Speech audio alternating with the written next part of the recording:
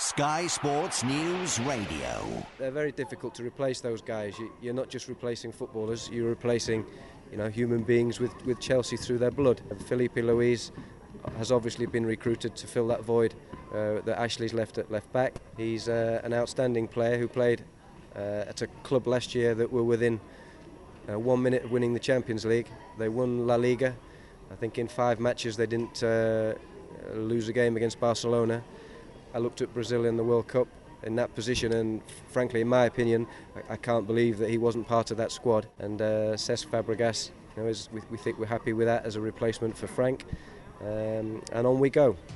This audio is brought to you by Sky Sports News Radio.